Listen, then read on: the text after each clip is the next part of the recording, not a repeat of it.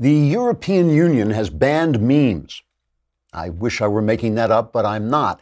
The EU Parliament, sometimes accused of being a useless pack of intrusive busybodies who sit around passing absurd regulations to enhance their own sense of power and prestige, while having absolutely no sense of the regulation's realistic effects or expenses because the parliamentarians are out-of-touch elites who despise the people they're supposed to govern and really should be tarred and feathered before being tied to a rail and tossed in the Zen River, then pelted with rotten vegetables as they float out of Brussels into the North Sea. I guess I sort of lost track of where that sentence was going. But anyway, the EU passed a law that would make it illegal to post screen grabs from movies and TV shows on Facebook or Twitter. This would mean Europeans, or serfs and slaves as they're now called, would not be allowed to make those little visual/verbal jokes that enliven the internet with their rollicking hilarity. In a statement issued after the ban, EU President Klaus von Blunderschmuck said, quote, "Although these so-called memes may appear fun and harmless, they are in fact the beginning of a slippery slope that could lead to the sort of satire that mocks and belittles absurd abuses of power like this one by petty politicos like ourselves. We must protect the leaders of Europe from the wit of the common people," unquote. Dutch MEP Jonk Have Dunk for Brains addressed reporters under the moose head on the wall at his hunting lodge saying, quote, "A Europe that can recklessly publish pictures and ideas is only one dangerous step away from becoming a land of widespread artistry and free thinking. And those are not the sorts of things we want to see going on in Western civilization," unquote. Previous to this, voters in the United Kingdom reacted to the EU's officious intrusions by voting to exit the Union entirely. But elites are calling for that referendum to be held again until those darn voters get it right. Trigger warning, I'm Andrew Klavan, and this is The Andrew Klavan Show. I feel hunky-dunky, life is tickety-boo. Birds are winging, also singing hunky-dunky-doo. Ship-shape, tipsy-topsy, the world is zippity-zing. It's a wonderful day, hurrah, hooray! It makes me want to sing. Oh, hurrah, hooray! Oh, hooray, hurrah! All right, before we start the show today, I have to say I'm sorry for something stupid I did yesterday. I got a story off Grabian, usually an incredibly reliable site, conservative bent, but I always adjust for that. But they're very reliable, and they had this story that I reported here and actually tweeted out that the accuser of Brett Kavanaugh, Christine Blasey Ford, who is a research psychologist who teaches at Palo Alto University, and I quoted some attacks on her by students criticizing her, saying all kinds of things about her. That story, the Grabian put out, they later corrected and said they had gotten it wrong. The woman who is the teacher who was being criticized had the same name, Christine Ford, but was actually a different person. So I'm really sorry. I'm sorry I did it, and I'm really sorry I said nasty things about the woman that didn't actually apply to her, had nothing to do, obviously, with the story, since it wasn't true. You know what bugs me about it particularly is as I was reaching to tweet it in the morning before I came in, I had that little twinge I sometimes get before I tweet something. Whenever I get that twinge, I don't tweet it. So I actually went back and checked the story 3 times. And I thought, no, this is what they're really saying. They're really saying. So I went with it, and I was sorry. This is why I can't understand how people work for the New York Times. Like, that was an innocent mistake, and I feel really bad about it. Imagine how you feel if you were doing it on purpose. All right, tomorrow is the mailbag. If you want to get me to be 100% correct, just ask me your questions in the mailbag. All my answers are guaranteed to be correct and will change your life, sometimes for the better. What you do is you go to thedailywire.com, hit the podcast button, hit the Andrew Klavan podcast, then there's a picture of a mailbag. You hit that, and if you are a subscriber for a lousy $10 a month, you can ask me anything you want. Ask me about politics, religion, your personal life, and I think we're doing Ben's show tomorrow, so you'll actually be your personal problems will be broadcast all over the nation. So that will actually help your life by ruining it. Oh my God, there it is, the mailbag screen. We'll be hearing that about 15 times tomorrow, or until I have a heart attack, whichever comes first. All right, a lot of people ask me, how did you get a show on the Daily Wire? And the answer is they forgot to use ZipRecruiter.com. That's how you get really good employees. If you go to other job sites, they overwhelm you with tons of the wrong resumes. But it is smarter to go to ZipRecruiter.com/dailywire because unlike other job sites, ZipRecruiter doesn't wait for candidates to find you. ZipRecruiter finds them for you. Its powerful matching technology scans thousands of resumes, identifies people with the right skills, education, and experience for your job, and actively invites them to apply. So you get qualified candidates really fast. No more sorting through the wrong resumes. No more waiting for the right candidates to apply. It's no wonder that ZipRecruiter is rated #1 by employers in the U.S. They just tune in this show and think, I got to get ZipRecruiter so that doesn't happen to me. Right now, my listeners can try ZipRecruiter for free at this exclusive web address, ZipRecruiter.com/dailywire. That's ZipRecruiter.com/dailywire, DAILYWIRE. You know how to spell that. It's ZipRecruiter.com/dailywire. ZipRecruiter, it is the smartest way to hire. So I got to say it, well played, slimy Democrats. You stooped to the lowest possible stratagem, coming out, waiting till the Brett Kavanaugh hearings were over, then releasing this anonymous attack about a supposed sexual event that happened 35 years ago in high school. There's no way, there is no possible way that this should matter. If the guy's life has been as clean as it seems to have been for the last 35 years, there's no way it can be proved. And so there's no way to address it, personally. And yet, because of this Me Too garbage that's going around, some of it's garbage, some of it's not. But because in this case, it is being used in a garbage-like way, well played, slimy Democrats. They had to put off the vote on Thursday, and they are now going to have a hearing where the lady will be able to come forward and state her case. And Kavanaugh, who not only says the thing never happened, he says he wasn't even at the party where it was supposed to have happened. He will also testify. Of course, the Democrats do not want this to happen. They are just trying to delay the whole thing. Dianne Feinstein has already said, we're rushing to judgment. They're not rushing to judgment. They're just going to have the testimony. You can bet they will do everything to obfuscate and delay. They will do everything they can to hold this off. That's all it's about. But you got it from Thursday to Monday. Well played, slimy Democrats. And just so we remember that this is who the Democrats are. It is not, for all I can tell, who the Republicans are. They have their own problems, their own things that I yell at them about. They can be spineless, they can be inert, but they do not do this stuff.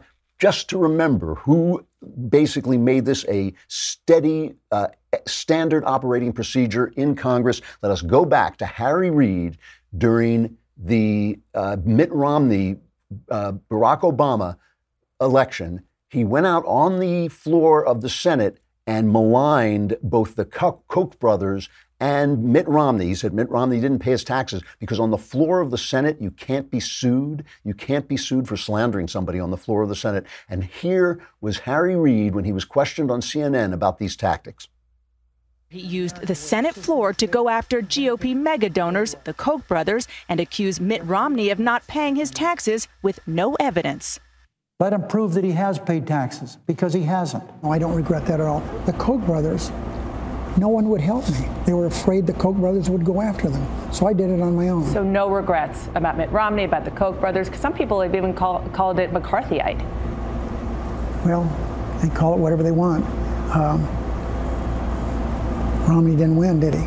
Romney didn't win, did he? So it doesn't matter that I lied about him. It doesn't matter that I stood on the Senate floor, the floor of the United States Senate, and said he did not pay taxes. Romney didn't win. That is all this is about. So this is the thing that this is why I say well played, slimy Democrats, because now we're all discussing, well, does it matter? Who do we believe? Me Too, sexual, high school, this and that, whatever. All that stuff. It's not about any of that. It is about they do not want a conservative vote on the Supreme Court because they believe the Supreme Court should be a super legislature that will churn out left-wing law. 5 people churning out left-wing law because they cannot get approval from the populace, so they don't need it in the Supreme Court. It's all this is about. Look, one of 3 things is true, right? One of 3 things. Either it didn't happen, that's one. 2, it happened and it speaks to his character. So for 35 years, Brett Kavanaugh has been a secret abuser of women. Soon all these women will come out and finally he will rip off his mask and reveal that he's really Bill Clinton in disguise or Ted Kennedy or one of the other scurrilous Democrats the left and the media rally round when they're the ones who are in trouble. So and then in that case, I would say Get rid of him. Get rid of him. If he's really Ted Kennedy, if he's really Bill Clinton in disguise, and this whole 35 years of absolute perfect reputation means nothing, then I'll say get rid of him. Then there's the third possibility that I talked about yesterday, that for 35 years he has been an unimpeachable, terrific guy, doing what was right, trying to live an honest life. And once in high school, he got drunk and mauled this girl. In which case, again, I just don't care. I do not care. I think you have to be able. If I was there the day after, that would have been a different thing. But we live in time, not just in space. That's why abortion's wrong. We're not only who we are now, or who we will be. He has erased that with his life, and I don't think he should be used. Now, the other thing is, it's simply, after 35 years, it simply cannot be proved or disproved. And I mean, I wrote a memoir with no motive but to speak honestly about my life and my conversion to Christianity, the great good thing. And now and again, I would bring the manuscript in, and my wife would read it and say, that's not how that happened. It happened totally differently. And we'd have to discuss it. And sometimes she was right. Sometimes I was right. We forget things over 35 years. The accuser says she was drunk, that her memory is hazy. There's no way to prove it. And of course, all the left has to do is what Kamala Harris, former prosecutor, what she did, the way she put it on TV yesterday, is cut number 2. It comes down to credibility, to your point, Gail, and it's going to be about listening to what each party has to say. But I believe her. Listen, first of all, anybody who comes forward at this point to be prepared to testify in the United States Senate against someone who's being nominated to one of the most powerful positions in the United States government, that takes an extraordinary amount of courage. And frankly, I have personally prosecuted sexual assault cases, and my concern is, and she knows this, she is putting herself out there knowing that they're going to try and excoriate her. And she's doing it, I believe, because she knows that this is an important matter. It's a serious matter who serves on that court. And she has the courage to come forward. She has nothing to gain. Well played, slimy Democrats. Seriously, I mean, she looks credible. I believe her. Who cares if you believe her? Who cares if she looks credible? Doesn't matter. Doesn't matter. You are innocent till proved guilty. There is no way to prove this. There's no way to disprove it. There were no witnesses. The one witness she says was there says it also never happened. A guy named Mark Judge. He says it also never happened. Kavanaugh has been adamant about this. He says it absolutely, I never did this to anybody. Nothing like it ever happened. So it's brilliant. Now we're sitting around discussing, well, women must be heard. Why?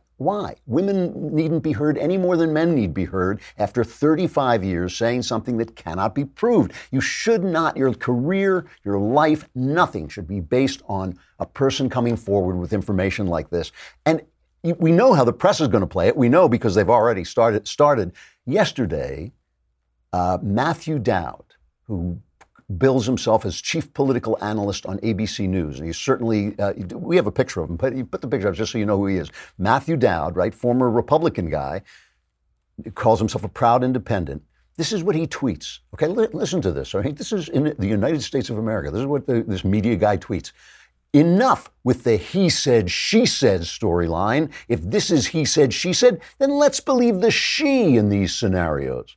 She has nothing to gain and everything to lose. For 250 years, we have believed the he in these scenarios. Enough is enough. Now, that tweet raises an interesting question. What the hell are you talking about, you stupid knucklehead? What the hell? What on earth is he talking about? For 250 years, we believe one thing. You're innocent until proved guilty. I'm not aware that women have been unfairly treated in these things. It's just that if you can't prove it, you can't prove it. You can't send a man to prison. You can't destroy his career, or a woman, anybody, to prison. You can't destroy his career with unsupported allegations. I mean, that is the very, very basis of Anglo-American law. And he's saying, well, enough of that.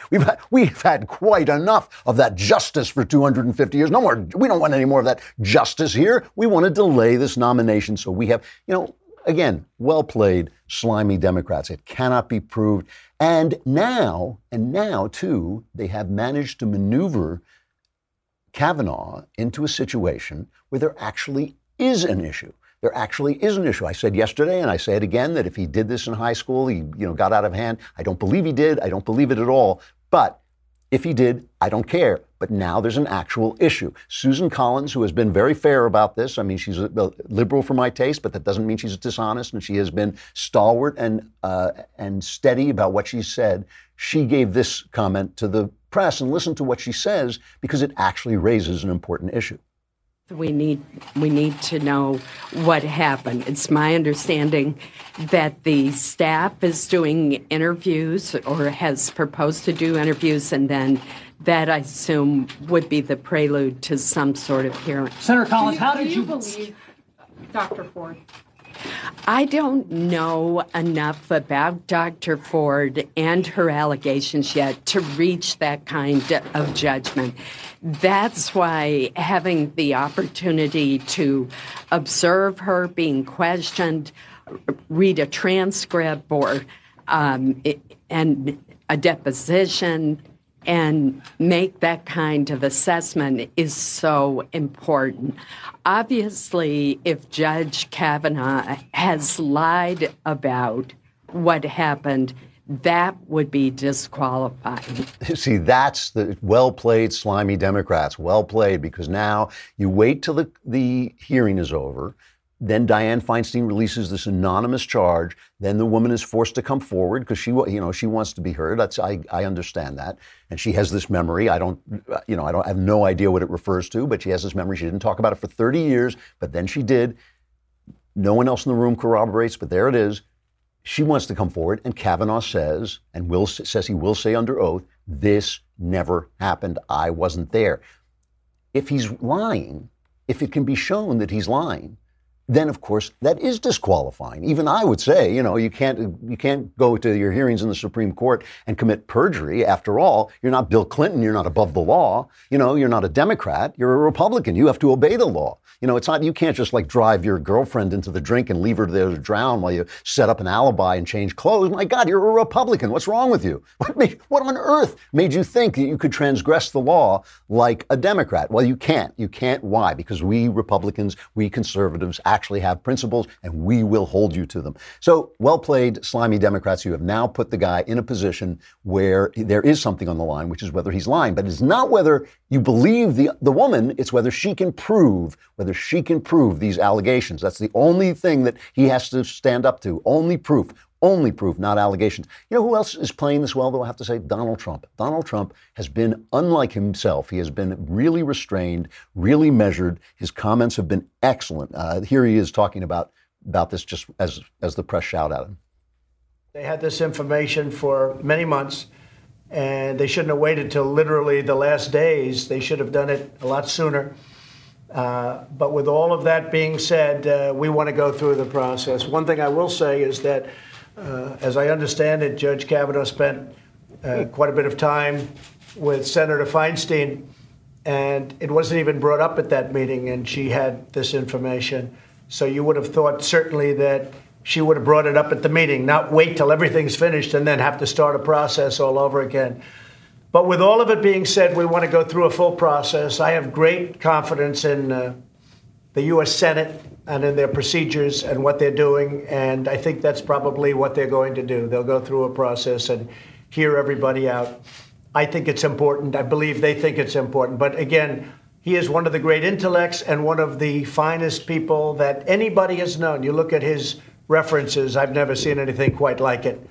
Smart. Don't back down, but don't jump the gun. Plus, he finally declassified some of these documents that will tell us whether the FISA warrant in the Russia collusion case was actually a political document or not. He said he's going to he called for the immediate declassification of selected portions of the FISA application on former Trump foreign policy aide Carter Page, as well as all FBI reports prepared in connection with the FISA warrant request. People have been calling for him to do it. I think it's a great idea, and I love the Democrat reaction. The Democrat reaction is basically, you can't interrupt our baseless innuendos with the truth.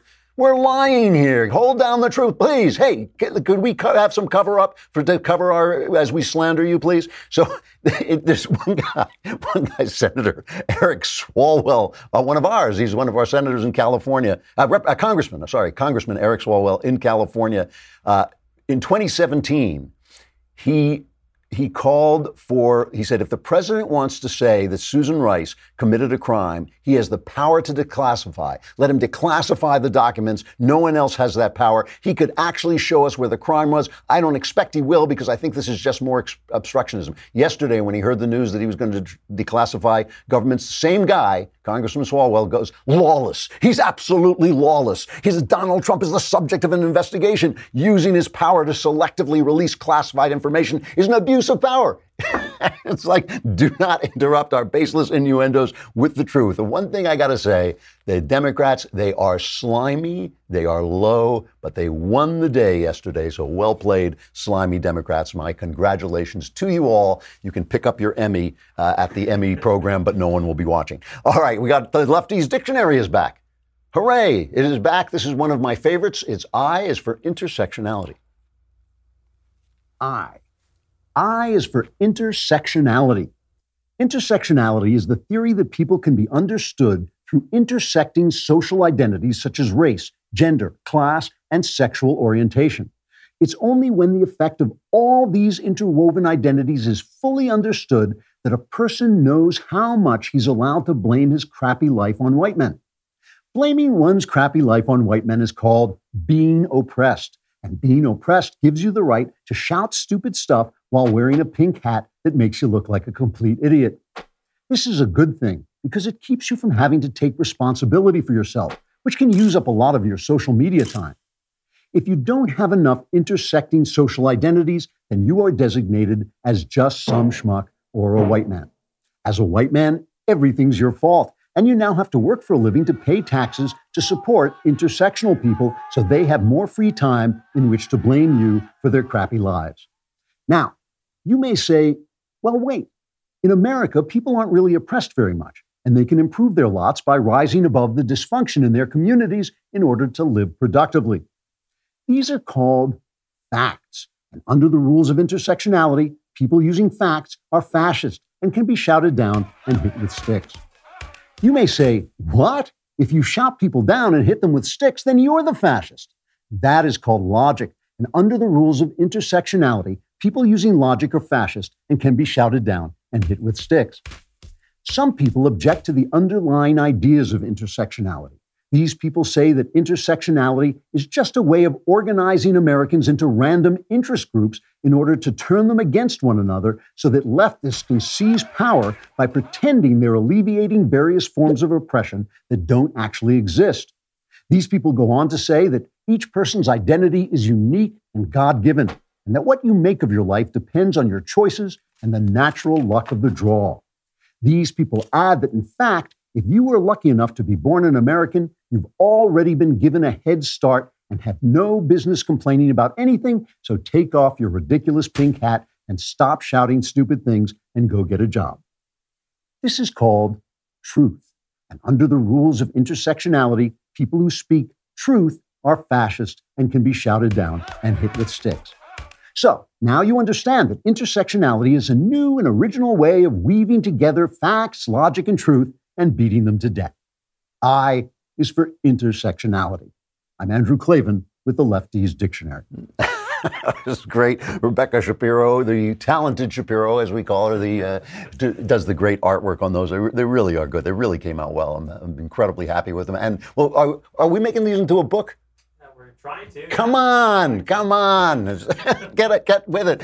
We got a lot coming up. Jenna Ellis, one of our favorite guests. Yesterday was Constitution Day. Today, we're going to talk about her book, The Legal Basis of a Moral Constitution. We had a great interview with her. Really interesting argument that she makes. Later today at 6:30 p.m. Eastern, 3:30 Pacific, our next Daily Wire Backstage will be going on with Ben Shapiro. You may have heard of him, the Daily Wire God King, Jeremy Boring, me, Elisha Krauss, and our special guest, Glenn Beck, who we have brought in simply so we like blowing smoke at him and drinking in front of him because it drives him insane. But he's got a new book called Addicted to Outrage. I just got my copy. I haven't had a chance to read it yet, but I've talked to him about the stuff in it. It is really fascinating. We might even let Knowles come in. Well, maybe. Okay. No, he will be there with us all, and we'll be taking questions, but only from Daily Wire subscribers. So make sure to become one today, which will also get you in the mailbag tomorrow. Again, that's today at 6:30 p.m. Eastern. Join the Daily Wire backstage with our special guest, Glenn Beck. Become a subscriber, and you can ask us questions. All right, we got to say goodbye to Facebook and YouTube. Remember, tomorrow is Mailbag Day, so go on the dailywire.com if you're a subscriber. Hit the podcast button, hit the Andrew Klavan podcast, hit the mailbag. Ask me anything you want, and all your questions will be answered. Answers guaranteed 100% correct, and will change your life for the better. Who knows? All right, come on over.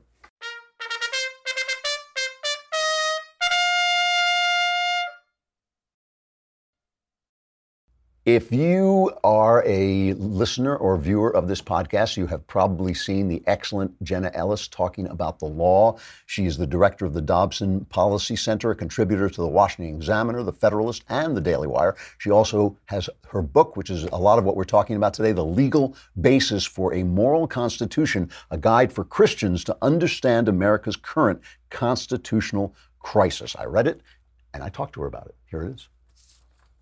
Jenna, it's so nice to finally meet you. Yes, thank you. You too.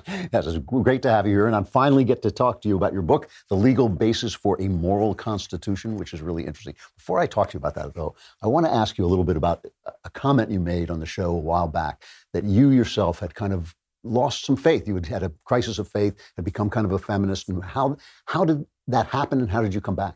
Yeah, that's a great question. So I grew up homeschooled all the way through. I had parents who were absolutely, and they still are absolutely amazing. And I grew up very founded in the Christian worldview, understanding truth, being a Christian. And then I went to law school. And I went to law school with the intention of being a career prosecutor. That's what I wanted to do. And law is taught in law schools today as whatever the legislature sets is legitimate. So it's completely arbitrary. Whoever is in authority now, then they can enact whatever they think is okay. And whatever is not permitted today could be permitted tomorrow. Whatever is prohibited today, we could be fine with tomorrow. And so there were no objective truths that were taught in law. And so I didn't get a sufficient answer from professors of mine who actually were Christians about how we can go into the court system today and advocate for objective truth and morality. And that really spun me into a crisis of faith, because I had loved law. I upheld justice as probably the prime virtue, which now I understand truth and objective truth is really what we're striving for. And so that really bifurcated to me my faith in one corner, but then the law in another. And so I didn't see how, well, why shouldn't we have civil unions? Why shouldn't we do all of the social issues? Why doesn't the left have a point? And so I would have identified, and I did, as a feminist, and saying, these types of social issues, there should be no moral basis to the law. And that question kept really nagging at me. Mm-hmm. And so once I got into practice, I had to find out for myself, what is a real answer to this question? And so through my study and research for about 5 years, that became why I wrote this book, is to actually have a genuine answer that's better than just, well, whatever the legislature says and whatever civil society decides today that they want, now that's okay.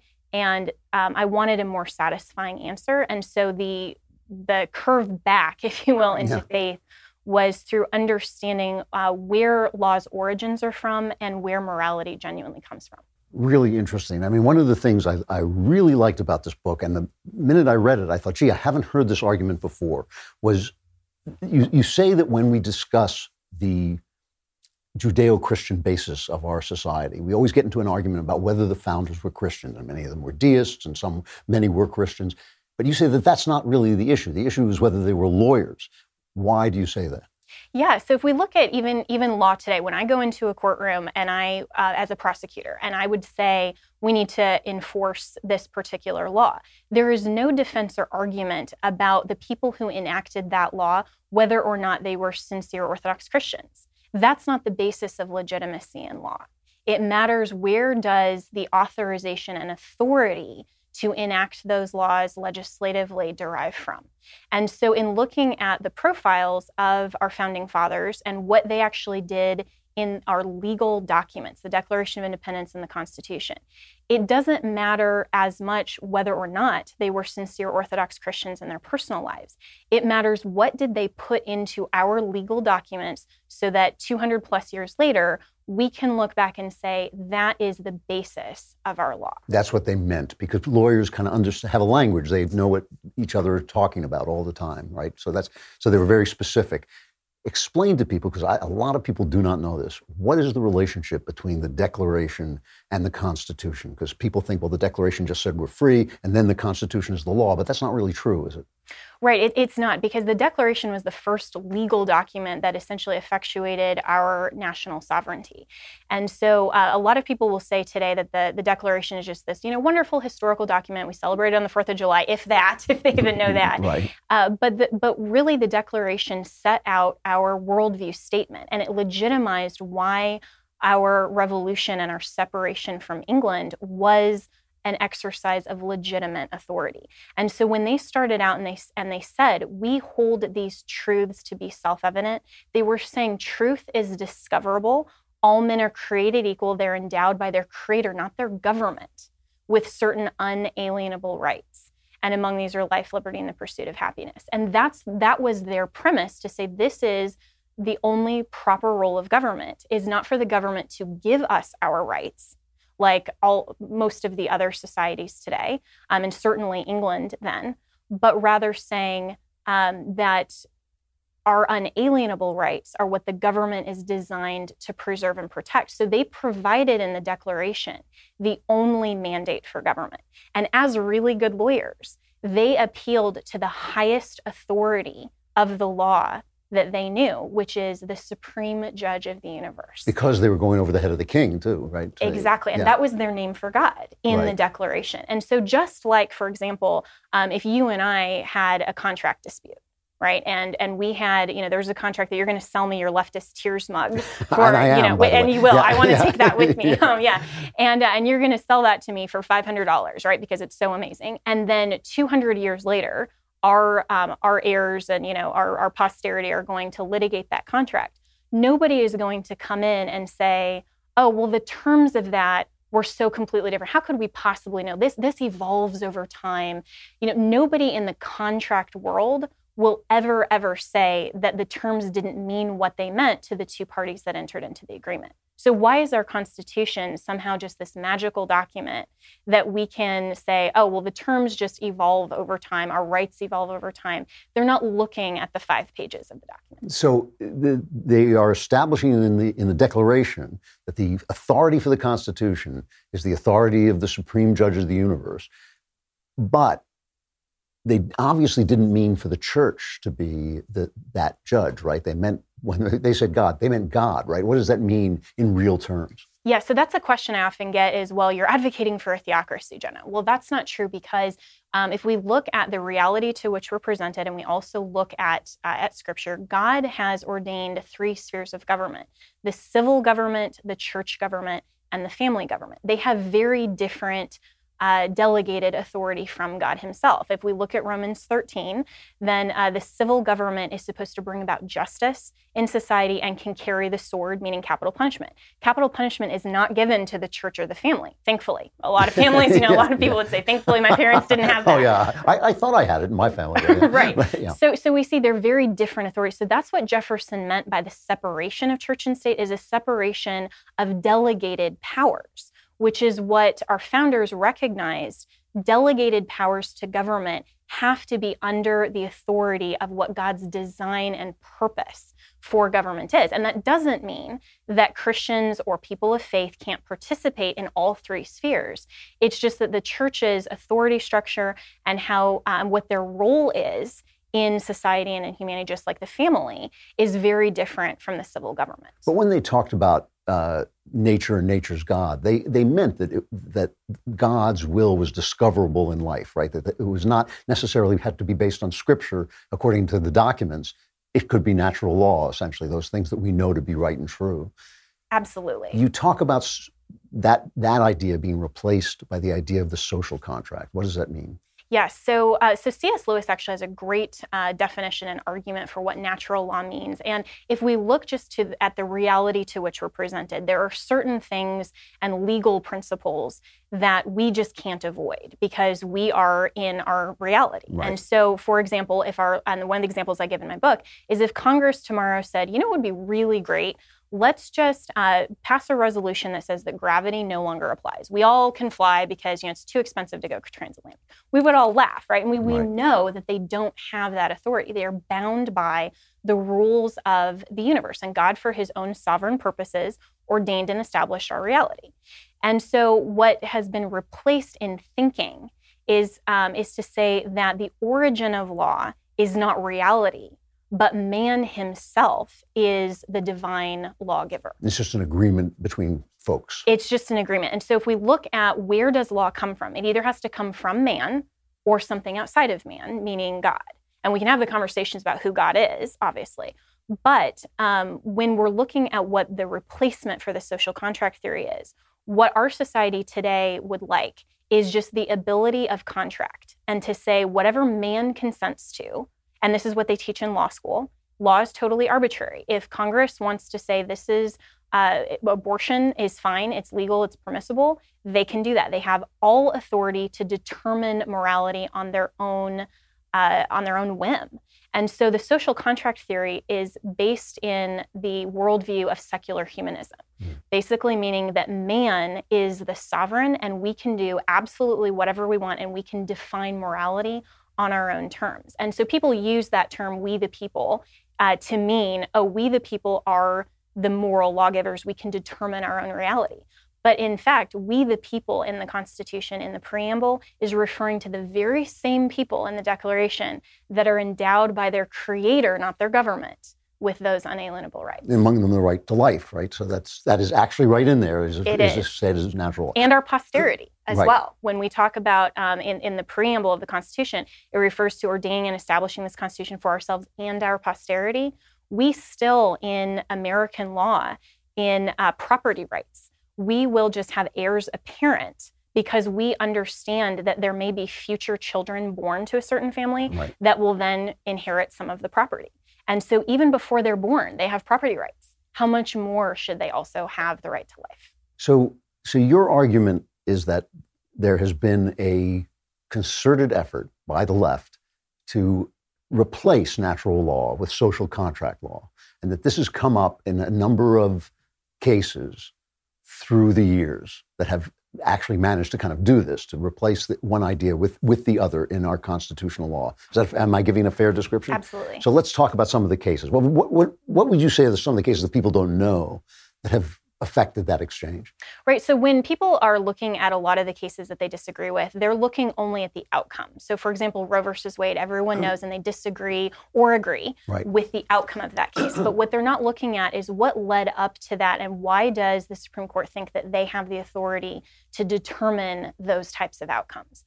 So with the rise of the sexual revolution and with this idea that man can determine his own reality and that our rights, rather than being pre-political, unalienable before our Constitution. And if you think about that, the Declaration was referring to rights in 1776. The Constitution wasn't ratified till 1787. How could they possibly be talking about constitutional rights? And so what happened with the rise of the sexual revolution is that the progressive left wanted to legitimize their immorality. And they had rejected the church sphere as an authority and the family as an authority. So they're only left with the civil government. And so with that, they wanted the so-called right to contraceptive, to abortion, to same-sex marriage, all of those things. But that's not actually in the Constitution. The Constitution only gives powers to the government, limited powers, to operate to preserve and protect our fundamental rights. So what happened in 1965 with a case called Griswold versus Connecticut, it was one of the very first contraceptive cases, and it led to Planned Parenthood versus Casey, Roe versus Wade. All of the sexual revolution cases have outflowed from that one case, which the panel of justices looked at the Constitution and said, really, we don't have any authority to determine this. But what they did is said that there is a so-called vast penumbra in the Constitution where we can literally read between the lines of the text of the Constitution and find rights that emanate from the Constitution that then we can regulate and we can enforce at whim. So it was entirely a legal fiction. And what was the issue this was dealing It was a with? contraceptive It was the case. contraceptive one, okay.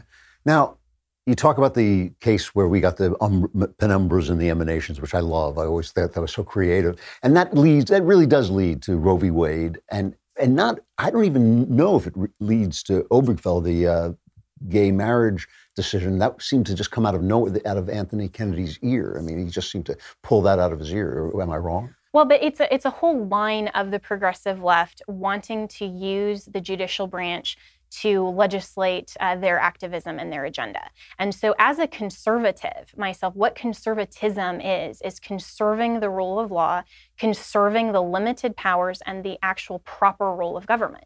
So unlike capital L libertarians that say government is essentially evil, its only purpose is to enforce and moderate contracts, right? That consent, that's still a secular humanist principle. But then the left will then say, well, big government should be able to regulate everything. Conservatism is not about a political party. It's about conserving objective truth. So much of this, and you do point this out in the book, so much of this revolves around sex. Now, sex has changed because people have birth control. It has made people more free to make decisions. I can't imagine us ever going back to a world in which the states legislate against certain kinds of sex. Is it inherent in sexual freedom that we lose our political freedom? Are those two things related? Or can we have a world in which I don't have to care about what my neighbor is doing, which I deeply want? I deeply want not to care about what my neighbor is doing privately. Can we have a world in which we don't care about that and remain free as the founders intended? And I think your question is to the heart of, can we legislate morality? And the answer to that is that we do every day. I mean, every single criminal law that's on the books is society's designation of what we believe and understand to be wrong. There is always a moral implicit understanding in our law of our society saying certain acts are prohibited. And so when we're looking at the sexual revolution and this whole idea that mere consent, and you have to be a person of the age of consent, to say, we're going to enter into this contract, that divorces any sort of moral component to that. And so the question becomes, at what point does the civil government have a mandate and an obligation to protect and preserve our fundamental rights, but then also with that, enact justice in society? And so I don't think that those two premises are mutually exclusive. When you say that an individual should have liberty and freedom, that's true, but our liberty and freedom isn't the ability to do literally anything that we want. Our criminal law tells us that. Now, I have the liberty to make bad choices and accept the civil society consequences for those choices. That's what we do in court every day in the criminal context. But for the government to say we have to completely step out of any sexual issue is not enforcing and enacting not only justice, but also preserving and protecting certain rights. And so, for example, when we look at something like pedophilia, when we look at the progressive left, how they are wanting to separate this idea of personhood and say, you're only a person after you're born. Well, if you do this, and Ben Shapiro talks about this really well, if you designate personhood at any other point than the time of conception, then there's no reason not to draw the line anywhere you want arbitrarily. So what's to stop someone from saying, well, personhood doesn't attach until 16 or 18. So now you're left with, there's no crime because love is love. And if a pedophile would go and perpetuate that act, well, it's not really harm because that child is no longer a person. So you can see how the understanding and the philosophy will get us so far down the road unless we understand the legitimate role of government. Which would be, but it would have to be at the local level, right? I mean, the federal government is given no right to legislate our private lives. Absolutely. And that's something where the federalism model, we have to understand that there's two dual arguments here. One is what can the government and should the government do? And what are the limited powers that are actually granted to the federal government? So the easiest way and the most proper way to overturn something like Roe versus Wade or Obergefell is to simply say that the federal government doesn't have domestic relations or healthcare as their ability to legislate and to leave that to the state level. But then on the state, then they still have to go by the declaration's mandate as well. Okay. I don't have any more time, but I want to ask you one last question. What would you like to see conservatives doing to reverse the trend? Is that even possible? That is a great question. And first, we need to be educated. We need to actually understand, like I did, I wanted to understand what is the genuine argument here. Because if it's just what I believe versus what you believe, that's not getting us anywhere toward truth. We have to understand, where does law come from? Educate ourselves, have not just some arguments, but have the best and most accurate and truthful arguments. So we have to first educate ourselves, then we have to get involved. We need to be involved in our government process. We need to be speaking on these issues.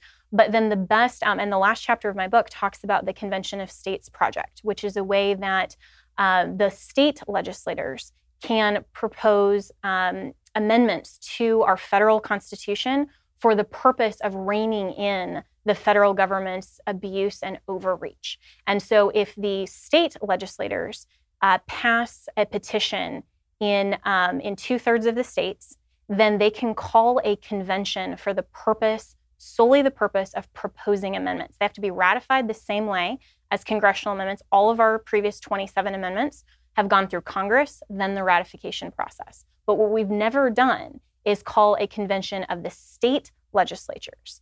And they're the ones that really need to be determining all of these social issues. They need to call a convention of the states, and they need to rein in the federal government. There's a great project right now called the Convention of States Project, conventionofstates.com. And that is for 3 different areas: for term limits on Congress, a balanced budget, and then also for judicial activism and overreach, for reform of the judiciary. And we absolutely could deal with some of these issues and some of these cases that we're talking about through a convention of the states. Great. Jenna Ellis, the legal basis for moral constitution. Where do people find you? Where's the best way to look for you? Yes, so I'm with the James Dobson Family Institute, and so you can find us at dobsonfamilyinstitute.com. There's a profile under the public policy tab, and my email address is out there, so if you have any questions, or certainly on Twitter or social media, now that you're following me on Twitter, yay, you can find me there as well. All right, great. Thank you very much. Thank you. All right, Jenna Ellis, we will always have her back, and there's so much stuff going on about the Supreme Court. I'm sure we'll hear from her again soon. Good interview. I'm going to skip, it went long, so I'm going to skip Sexual Follies, but I do have to mention this one story. You know, there's this movie coming out, Gosnell, The Trial of America's Biggest Serial Killer. I wrote the screenplay, and it comes out in theaters October 12th. So the producer, the executive producer, John Sullivan, he's worked on Dinesh D'Souza's movies as well. He reached out to NPR, National Public Radio, to get a sponsorship for Fresh Air, for the show Fresh Air on NPR, and he wanted to put an ad copy to publicize Gosnell, The Trial of America's Biggest Serial Killer. And they told him he could not describe Gosnell as an abortionist, which is what he was. So he changed it to abortion doctor, and they said, no, we can't say that. And they said sponsor credits that run on NPR are required to be value neutral. The guy was an abortion doctor who killed people. That's like, you know, how value neutral are we going to get about that? Anyway, that's NPR. You know, there's like no truth speaking in here. This is National Public Radio. But it really is amazing. You know, that's the whole point. How far will they go to cover up what this is, what abortion is? It is an amazing thing. All right, tomorrow, mailbag. Get your questions in now. We will answer them all tomorrow. All answers guaranteed 100% correct. Will change your life. For some of you, for the better. For the rest of you, it's just sad. I'm Andrew Klavan. This is The Andrew Klavan Show. Oh, hooray, hurrah.